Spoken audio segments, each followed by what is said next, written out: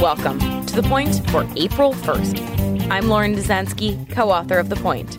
I'm here to cut through the political spin to bring you the news you need to know. One of the biggest components of the $2 trillion economic stimulus package are these $1,200 checks to be sent to many Americans. The goal is to help those now suddenly struggling to make ends meet because of the massive economic shutdown, and to also breathe life into a struggling economy. It's basically a win-win. This package was signed into law by President Donald Trump on Friday, but it begs the question, where and when will people begin to see these payments?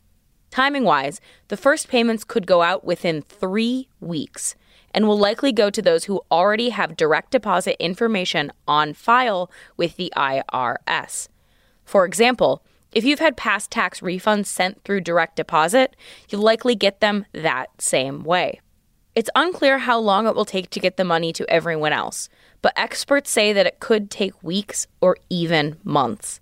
Amount-wise, the IRS will use your 2019 tax return if you've already filed it, or if you haven't, your 2018 return, to calculate the amount of your payment. The payments will not be subject to tax, and those who owe back taxes will still get payouts. How much are we talking? Individuals with adjusted gross incomes of $75,000 or less will receive the full $1,200. Those with children will see an additional $500 per child. Those with adjusted gross incomes between $75,000 and $99,000 will see less money, but will still receive some sort of payment. And anyone with an adjusted gross income of more than $99,000 will not receive a check. Let's get to the point. Cash is on its way to many Americans, but timing-wise, it's still at least 3 weeks away. And that is The Point for April 1st, 2020.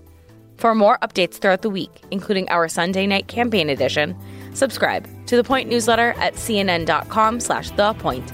If you like this audio briefing, you can get it every single weekday on Google Home or Amazon Echo, or subscribe on Stitcher or Apple Podcasts or your favorite podcast app so you never miss an episode.